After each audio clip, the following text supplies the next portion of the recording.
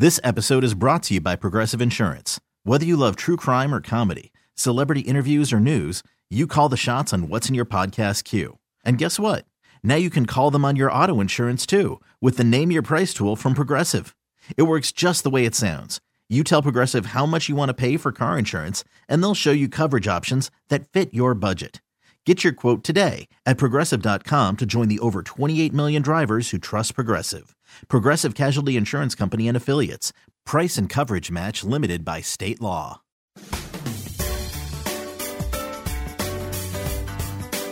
It's time to turn your garden into a smart garden on News Radio 830 WCCO. Smart Gardens, an hour of expert advice and answers to all of your lawn and gardening questions. You can call 989-9226 or text us at 81807. Now, here's Denny Long with this week's Smart Garden. Right here on 830 WCCO. Good morning. Let's say hello to Julie Weisenhorn from the University of Minnesota. Good to see you again. Merry Christmas, Happy Holidays, all of that. Yep. Julie is with. If you're new to the show, by the way, this is being brought to us every week at this time by our friends at By the Yard, a family-run business. You talk about a green company. Yeah. Recycled plastic milk jugs. We'll talk more about that a little bit later. So thanks to the folks at By the Yard. Julie is with the University of Minnesota Department of Horticultural Science. I like that. I like to say that. Yep. Yes, extension. I'm an extension horticulturist. And helps us out all the time here on CCO. We appreciate her expertise, as I know you do. I'll tell you what, let me give the phone number and the text number, because you know yourself, Julie, how busy we can get. So don't wait. If you have a lawn or garden question for Julie, phone it in or text it in. Here's the number. We've cleared the phone lines, 651-989-9226, or send Julie a text. She's got that screen right in front of her, 81807, But you and I were talking off the air about this time of year and about gift giving. Because a lot of people, whether they're going to a party or a gathering, or they just want to give a gardener a gift or two, maybe of a plant, hostess gift, whatever you want to call it. How about some ideas from you? Yeah, well, the first thing I would say is go to our Yard and Garden blog, and we have a list of our favorite reference books that some of us a good as idea. Educators, we have insect books and plant books and all sorts of different things. So take a look at that. That's at extension.umn.edu. Click on the Garden tab and go to Yard and Garden News. You can just Google it also. And we talk about why we like those books. And so we could give little reviews, kind of, little in a way? Reviews, yeah. And the other thought that I had when we were talking off air is you could take a really cool pot, for planting. And I particularly like the pots that are made of recycled materials now, because you can leave them out all winter. You don't have to haul them back in and out of your garage. They don't get damaged. And fill it with all sorts of really neat things for your gardening friend or your family member. I mean, like some kind of tools or things? things? Oh, that's a great idea. Like particularly for houseplants, really small pruners are great. And there's a number of different brands, Fiskars and Falco and Drom. They all make great, all different price levels. That's a really nice little gift to have. You can keep them in your hardware drawer in your kitchen, and you can snip off herbs or you can snip off dead flowers, whatever it is you're doing with it. And they're really small and they're tight and they have tips that are very sharp. That's a great gift to give to anybody, even if that's a stocking stuffer or if you just wrap it up as a Hanukkah gift or something like that. So that's a terrific gift to give. But you could fill this pot with all sorts of cool things. Seeds are now coming out in the stores. You could tuck in an amaryllis bulb that they could plant up. That's a great present, by the way. I'm a big amaryllis fan. You could tuck in some gloves, gardening gloves. Also things like a little, if they have a fairy garden or they like little doodads to put in their plants, you could put some of those in there. So all sorts of good things you could do with that. Those are great ideas. Yeah. And, you could just go wild. And I like the book idea too. Yeah. Because we have some good ones and available. You could tuck in a nice reference book. Jeff Hahn, our entomologist, has a terrific one on insects of the North Woods. That's an ID book. It's a little pocket-sized guide. And I use that all the time. It sits right on my desk. In fact, that's one that I recommend on the Yard and Garden News blog. And so if you want to ID a critter. Right. If you want to ID a critter, you want to know what bee you have in your pollinator garden, that's a really good resource for that, really quick. So again, we can go online. You can go online to extension.umn.edu, click on the garden tab, go to Yard and Garden News blog, and you'll see our references there, or you can just Google that as well. Well, I'll have you repeat that before you leave us today. I will do that. Yeah, that's great. Some great ideas. 25 degrees is our Twin Cities. Are you ready for a phone call? Yeah, let's do it. that. Karen is calling from Mora, Minnesota. Karen, you're on with Julie. Hi. Thank you for taking my call. Good morning. How's Mora? A little chilly this morning. It's pretty, though. We had quite a bit of snow last night. Oh, you did? Yeah, we did. My husband actually had to shovel it this morning. Wow. Or as they'd say in Sweden, Mora. Yeah. All right. My question, I have a raspberry patch that I've been growing for probably about 10 years. And when it first started, of course, it had a lot of raspberries. But now it's not doing very well. As a matter of fact, last year I only ended up with about 15 jars of raspberry jam, and that's disappointing. And I want to find out, first of all, what can I do with the soil to amend the soil to make it better? And also, how do I do that between all the raspberries that are growing? What do I trim up this spring?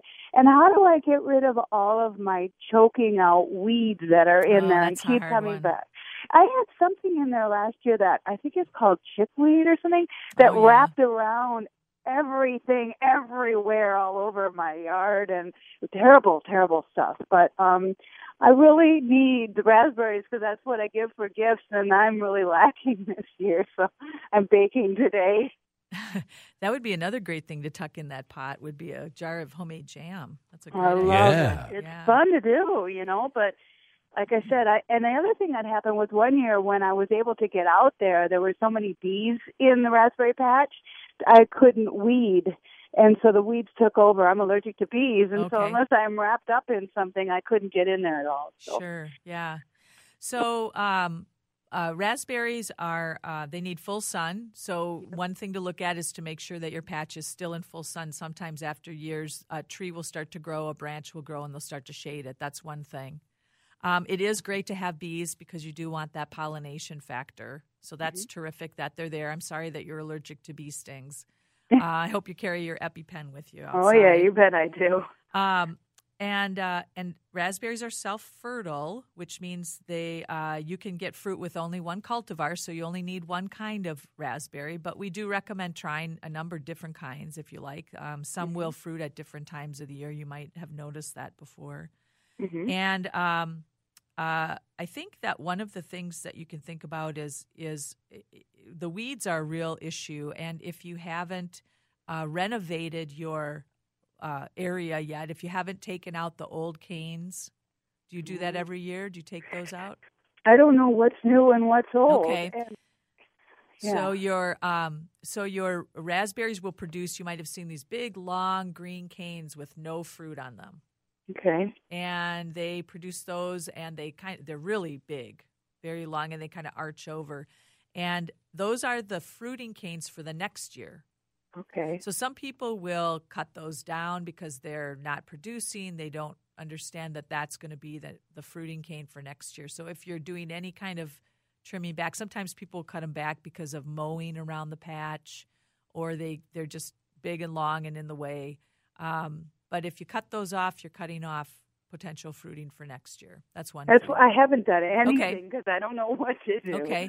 One of the things, too, is that once a cane fruits, the cane dies. And so it's important to get in there and clean out those dead canes, and they'll pull right out of the ground. Yep. Now, that is one thing I have done. Because those are easy. Yeah. That's great because that opens up a lot of space for airflow, also for other canes to come up.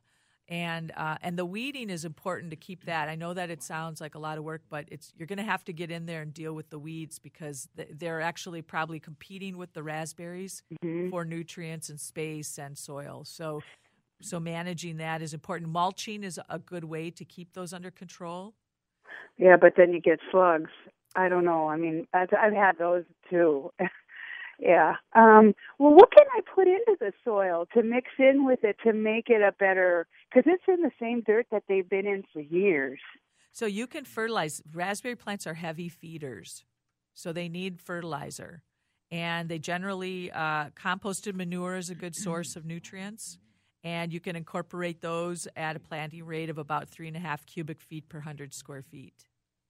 If you look at and once you can just kind of do that and work it in, put it onto the soil, work it in if you can. That's a little hard. And then we do recommend about 1 inch of mulch over that. And that would be leaves, lawn clippings, or wood chips. Any of those would be a good idea. We have an excellent publication on our extension site about raspberries for the home garden, and I would really strongly recommend you take a look at that. It's going to answer almost all your questions that you have. And if you go to our garden webpage and go to fruits, you'll find it under berries. It's a terrific.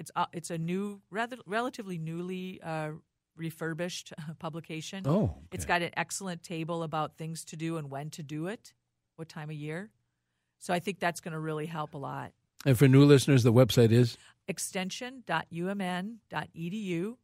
Click on the garden tab and then go to Yard and Garden and go to fruits. And you're going to find really excellent publications on caring for fruits, including apple trees and other berries. And a lot of questions answered. Yeah, stone fruits. Good deal. Yeah. Julie, hang on. We have to take a break. And thank Karen for the call. Good luck with that.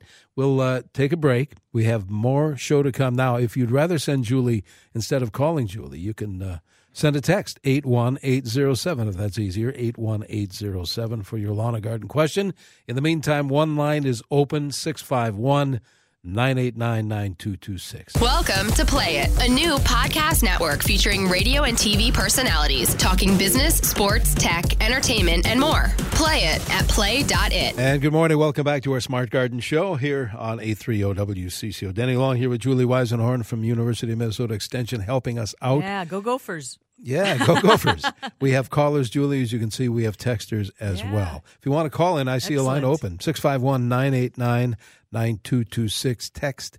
And we're getting a bunch of those now, 81807. Mark is calling from Shakopee. Mark, you're on with Julie. Yeah, hey, Julie. Good morning. I have several trees, but a couple of them were like autumn blaze and ornamental maple. Okay. And one in particular has a 4-inch diameter trunk, about 20 foot tall.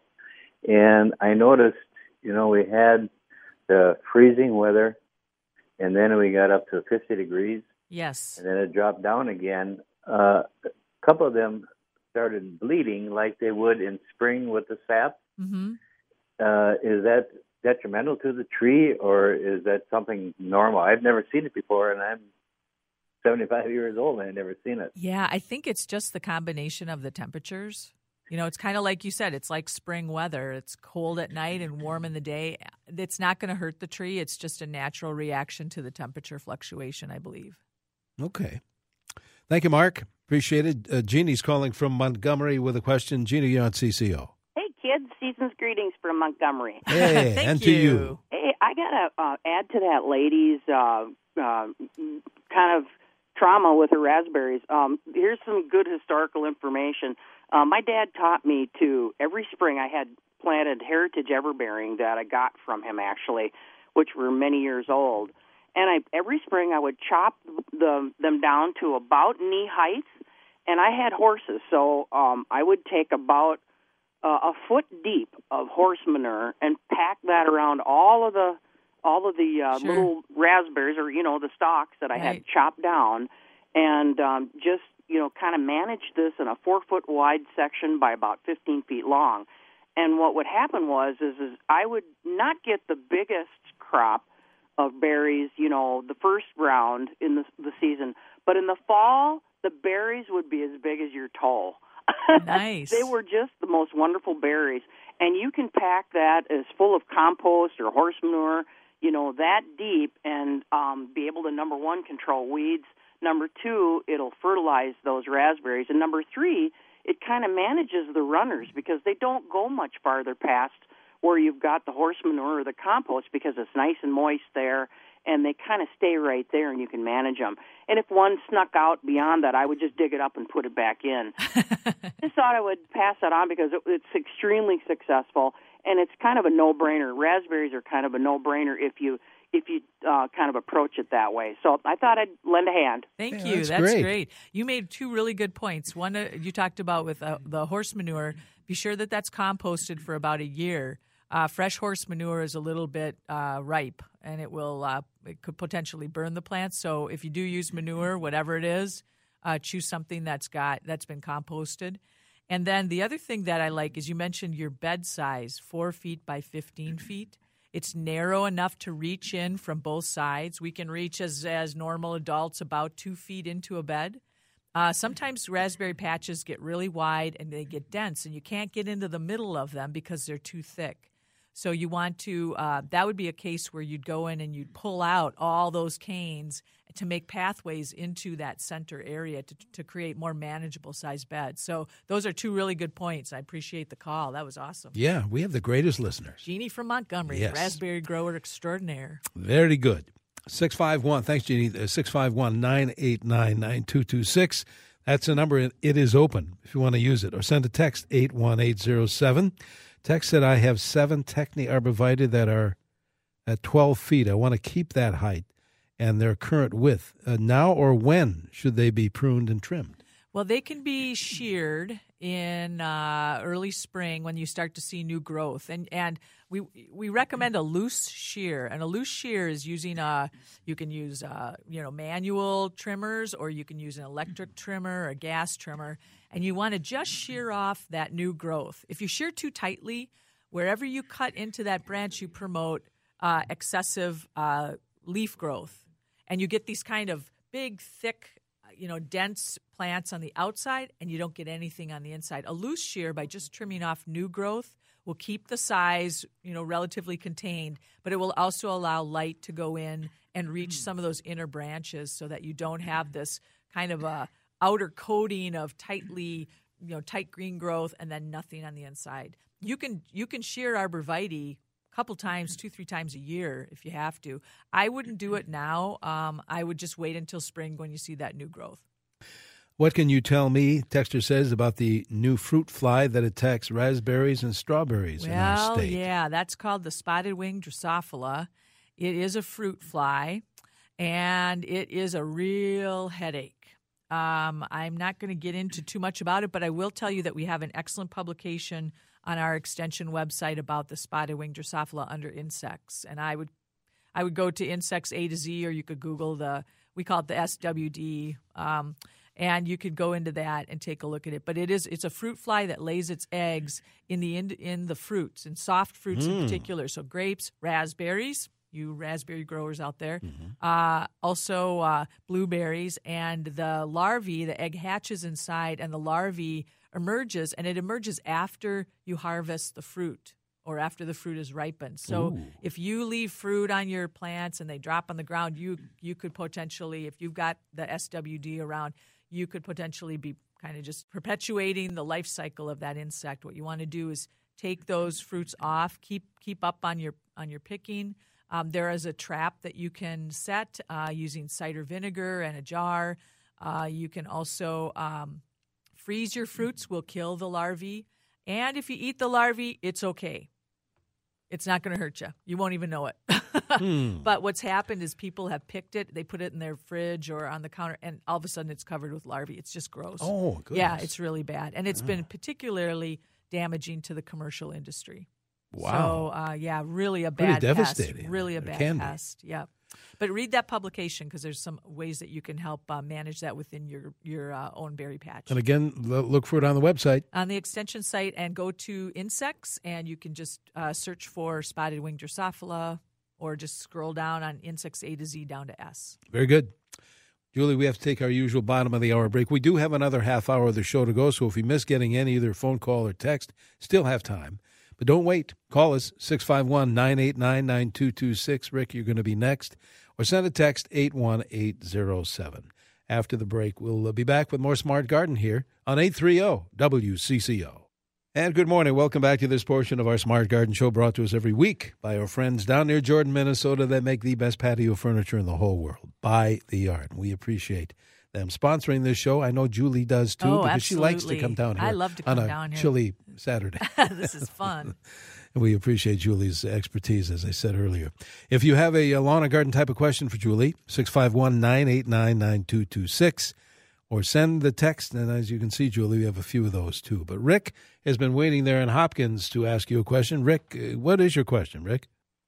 Hi, good morning. Hey, I've got scale on a magnolia tree in the front yard, and it's been there probably 3 years now, and I've had it treated. I think they come twice a year, like once in the spring, once in the fall, and I think it's kind of like I don't know if it's mineral oil they spray it with. Horticultural oil, yep. Yeah, something. But, truth being said, it really doesn't go away. So At this point, what happens is I don't know if it's the secretion or the scale emits or what it does, but, it darkens the leaves. It actually kind of kills the leaves, it seems, and or the branches and trunks get real dark in color, kind of charcoal. And then any foliage, hostas and stuff below the tree, whatever is dripping down on them, essentially, removes them from the process of growth also. Sure. Is there anything that can be done, or do you just really have to throw in the towel eventually because it's not going to go away? Because it's an expense to have these guys come out twice a year. Right. Well, you could approach it two different ways. One is you could take the tree out, replace it with something else.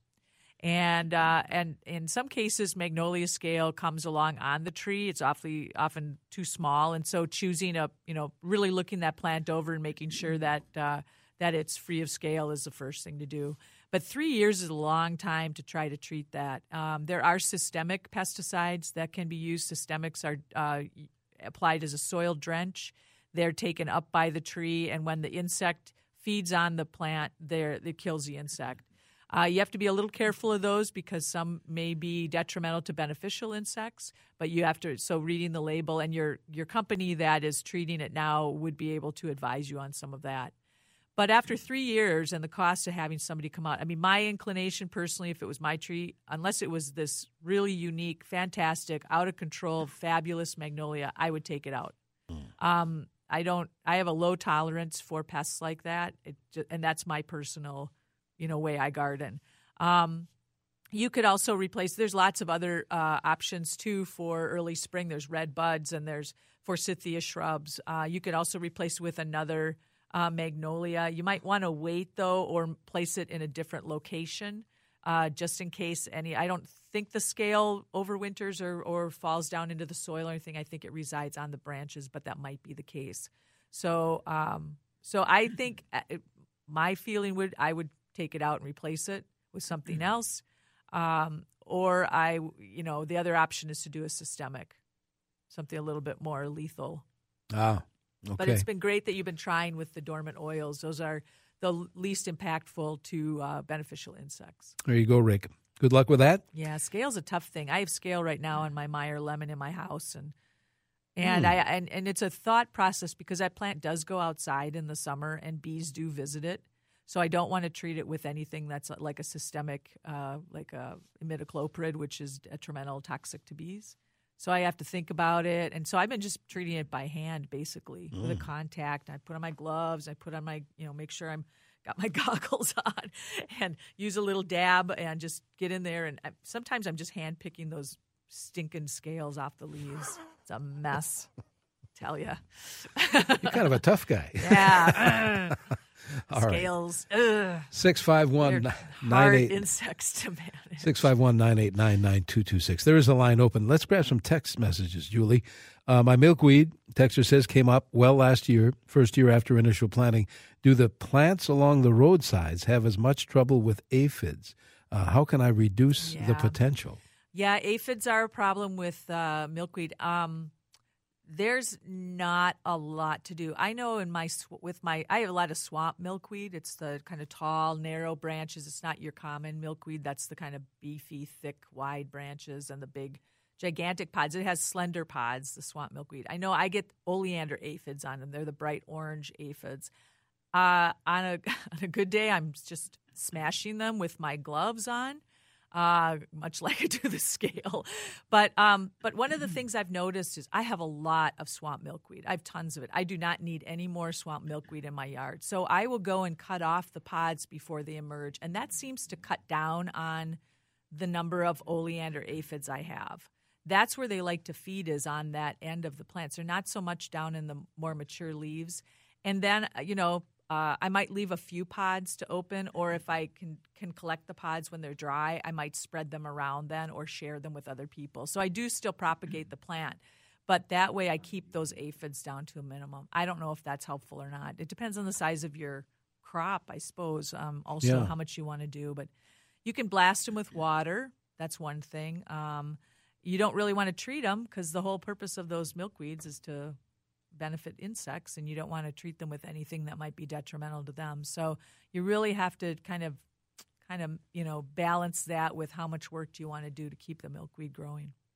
Here's another text, then we're going to get back to the phones, Julie. A texter says, I planted a Japanese peony last fall in September according to U of M instructions.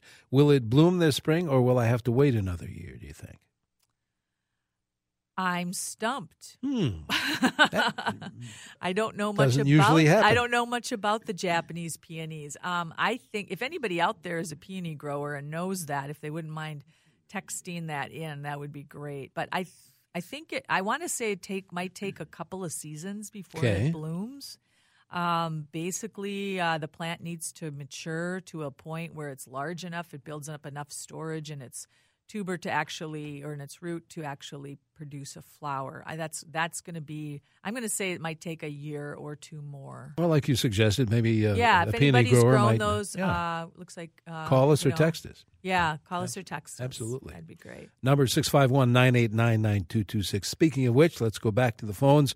Debbie is calling from Ogilvie with a question. Debbie, you're on CCO. Hi. I lost a big box elder tree at the corner of my garden, and I had to take it down. I'd like to replant something there that's quick-growing shade tree that is long-lived. What do you think you would put there? Well, I would say that I'm gonna look on our tree page here, and we have some excellent recommendations there. I'm a fan of crab apples. They're great. And even though the magnolia was a problem, that's a great one. That's not necessarily a shade tree. But there's also a number of different birches. Shade tree-wise, you might want to try a Kentucky coffee tree. It's not a very fast-growing tree, though, I have to say. Honey locusts, they give you a little bit of filtered shade. Also things like a hackberry, which is a native tree and has really interesting bark on it.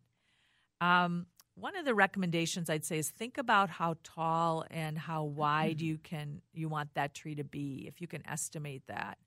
And we have a plant database. It's one of my pet projects as an extension educator. You can find it under our landscaping section of our website. It's called Plant Elements of Design, and you set up an account with an email and a password. I'm the only person who sees that. Don't worry about getting anything from me on that. But you can go ahead and enter in the conditions that you are looking for, that your yard, the amount of light, the space, the soil type, what kinds of features in that plant that you're looking for. And you can go ahead and click on search. And we have about just under 2,800 plants in there. And there are a lot of pictures, about 5,500 different images. And it will give you some really good options for some tried and true Zone 4 plants. You can also see there's also Zone 3 plants for all of you Zone 3 people, and even Zone 5 and warmer as well. So if you want to go right to the website, it's landscapeplants.extension.umn.edu. And if you go to that, and then you can step your way through the process there. But that's a good database. Also, on our trees and shrubs section, we do list a number of also good shade trees as well. And Gary Johnson, one of our urban foresters at the University of Minnesota, has written a couple good publications called Recommended Trees, and he's divided the state into quadrants. So in Ogilvie, you might look in the southwest, or you could also look. That'd probably be I think that'd be the closest. There's a map, I think, that also shows where that is. So take a look. There's a couple different resources for choosing, but be sure that you understand your site conditions first. Makes sense. And choose a plant that will grow well. It'll keep your maintenance issues. The plant will thrive, and you'll have a nice-looking tree for a long time. Very good. Good luck with that, Debbie. Dave in Coon Rapids is next on the phone. Go ahead, David. Hey, folks. Good morning. Hi, Dave. Have you tried for your scale insecticidal soap? Yeah, so insecticidal soap also is another option. I think the dormant oil actually. You mean for me, for my tree, or for the magnolia scale? No, for the scale that you were talking about. Okay. For your houseplant. Yes, I actually have tried that. Yep.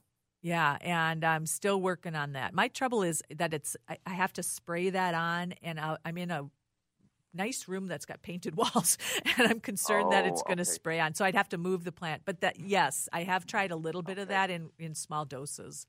But I will keep working on it. I have some evergreens that have grown under oak trees, and they were planted here maybe 30 years ago, right when the house was built. Right. And they've gotten very leggy, and the bottom half is, there's no needles on there anymore. So I'm going to have to take them out in the spring. So I'm looking for something I can put in their place to retain what used to be a little bit of a screen. Sure. But it's going to be understory underneath some pretty tall oaks. And I'm up in the Anoka Sand Plains. I'm just wondering, any ideas? I've been looking at pagoda dogwood, but I'm not sure how much light they need. They are an understory plant, and so they will grow in some part shade. You could look at that database I mentioned, but yews come to mind because they are one of the evergreens that tolerate shade and actually do well in some shade. So you might want to look for like some spreading yews. And they would give you that screen effect as well as and maintain that look of that evergreen. So that's the one that jumps right out to me. All right. That's a good idea. Yeah. And thanks for the advice on the soap. Yeah, Dave. I might try to revisit that one. Appreciate I tried that. it one time, and anyway, yeah. They're still there. Say again, we got the greatest listeners. Pesky little buggers will scale. Not the listeners. But no, the scale is. Scales, the scale yes. is. I just not want to the be clear. listeners. Yeah. Before we head to the break, I want to be clear. Listeners are awesome.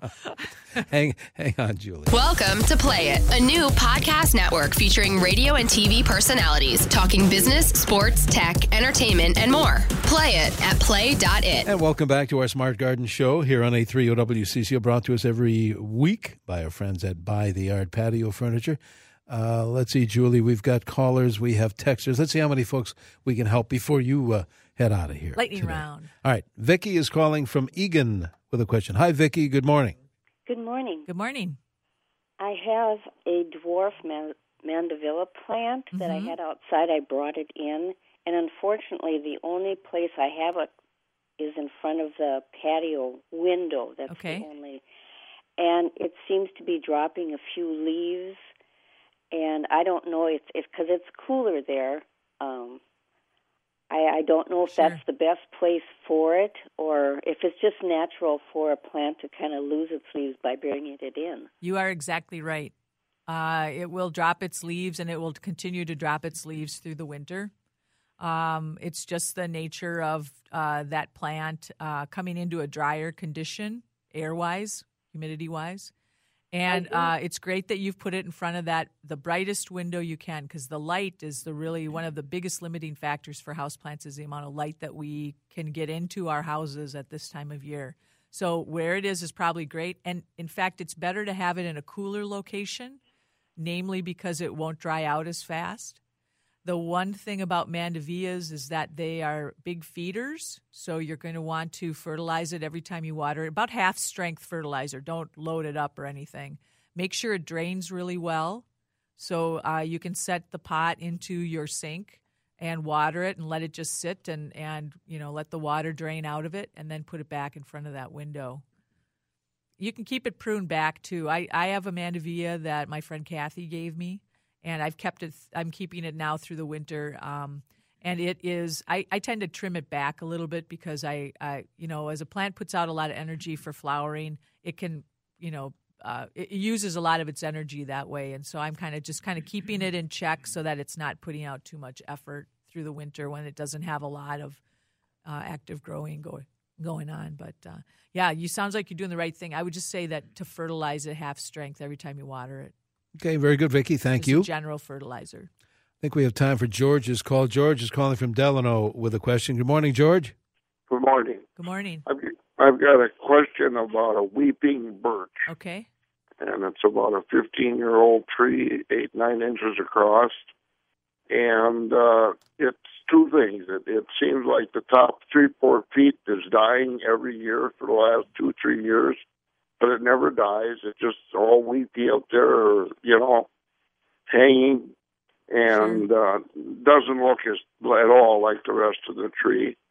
And it also, down on the first 2 or 3 limbs, 2 for sure, it has where the limbs are, the top part of the limb where it joins the tree is it looks like a big open sore almost, with scabby type stuff on top of it. Okay. And I was worried about birch borer, and for the last few years I've been using Criterion insecticide, mixing it with water and sprinkling it on the ground around the tree. Okay. And I don't have any birch borer. I know what birch borer looks like, and I don't have any of that. So I'm going to go out on a limb, no pun intended here. Weeping plants are sometimes grafted, and I'm wondering if there's something wrong with the graft. If there's become an infection in that graft, maybe bacterial infection, that might be the sore that you see on the plant. And the fact that the upper part of the plant, the part that should be producing new weeping branches every year, is dying back. That when we graft plants, you have a rootstock and you have a top of a plant. You take the top of one plant and you graft it to the rootstock of another. And sometimes those grafts become problematic. Sometimes the top of the plant will die, and the rootstock will take over growing. And so I wonder if the graft has died or is infected, and so the top of the plant is dying back, and but the bottom of the plant is still working, so still growing. So the best thing I think to do, here's a couple of things. You could have a certified arborist take a look at it. You could take a couple of really good photos and bring them into a local garden center, or you could put those photos on Ask Extension and send them into Ask an Expert. So Ask Extension is an online page that we have on our garden site, and you can reach Extension a number of different ways, and one of the options is called Ask an Expert. And it allows you can type in your question, and then you can attach up to 3 photographs to it and send it, and either I will get it or Master Gardeners will get it. And we can then look at the photos and maybe make a little bit better diagnosis. If we can't, we'll recommend that you go to a certified arborist and have someone take a look at it. Okay. Thank you, George. Interesting question, George. I should say. That's a good one.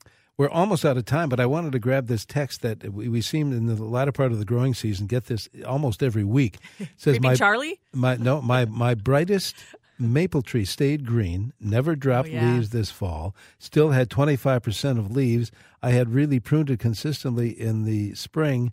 It also got a lot of water this spring. Is that why it never turned? But we've had that. Yeah, so again. We had that question last week, and I one thing that happens is as the weather changes, temperature changes, the tree will form what's called an abscission layer between the petiole of the leaf and the branch where it hooks on. And what happens is, in our case, it got too cold, the leaves froze, the abscission layer never formed, and so they remained green, which is the chlorophyll pigment, which covers up or masks the red pigments that are naturally in the leaves. So we get green leaves that look like they're dying, but they haven't fallen off because that layer never formed. Yeah. Again, that'd be a good article for Yard and Garden News. I should say. Now, for those, and we just have seconds to go, Julie, for those that missed it, give us that website before you head out. Extension.umn.edu. Click on the Garden tab, go to Yard and Garden, and again, if you didn't get your question answered, you can go to Ask Extension. And don't forget the gardener in your life for the holiday gift giving. You've got a lot of good ideas. Take a look at our Yard and Garden News blog and go shop your local garden centers. Excellent. Merry Christmas to you guys. Merry Christmas. I'll see you next week. See you next week, Julie. Julie Weisenhorn from the University of Minnesota Extension here on CCO. This episode is brought to you by Progressive Insurance. Whether you love true crime or comedy, celebrity interviews or news, you call the shots on what's in your podcast queue. And guess what? Now you can call them on your auto insurance too with the Name Your Price tool from Progressive.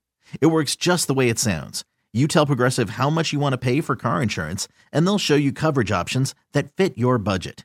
Get your quote today at Progressive.com to join the over 28 million drivers who trust Progressive. Progressive Casualty Insurance Company and Affiliates. Price and coverage match limited by state law.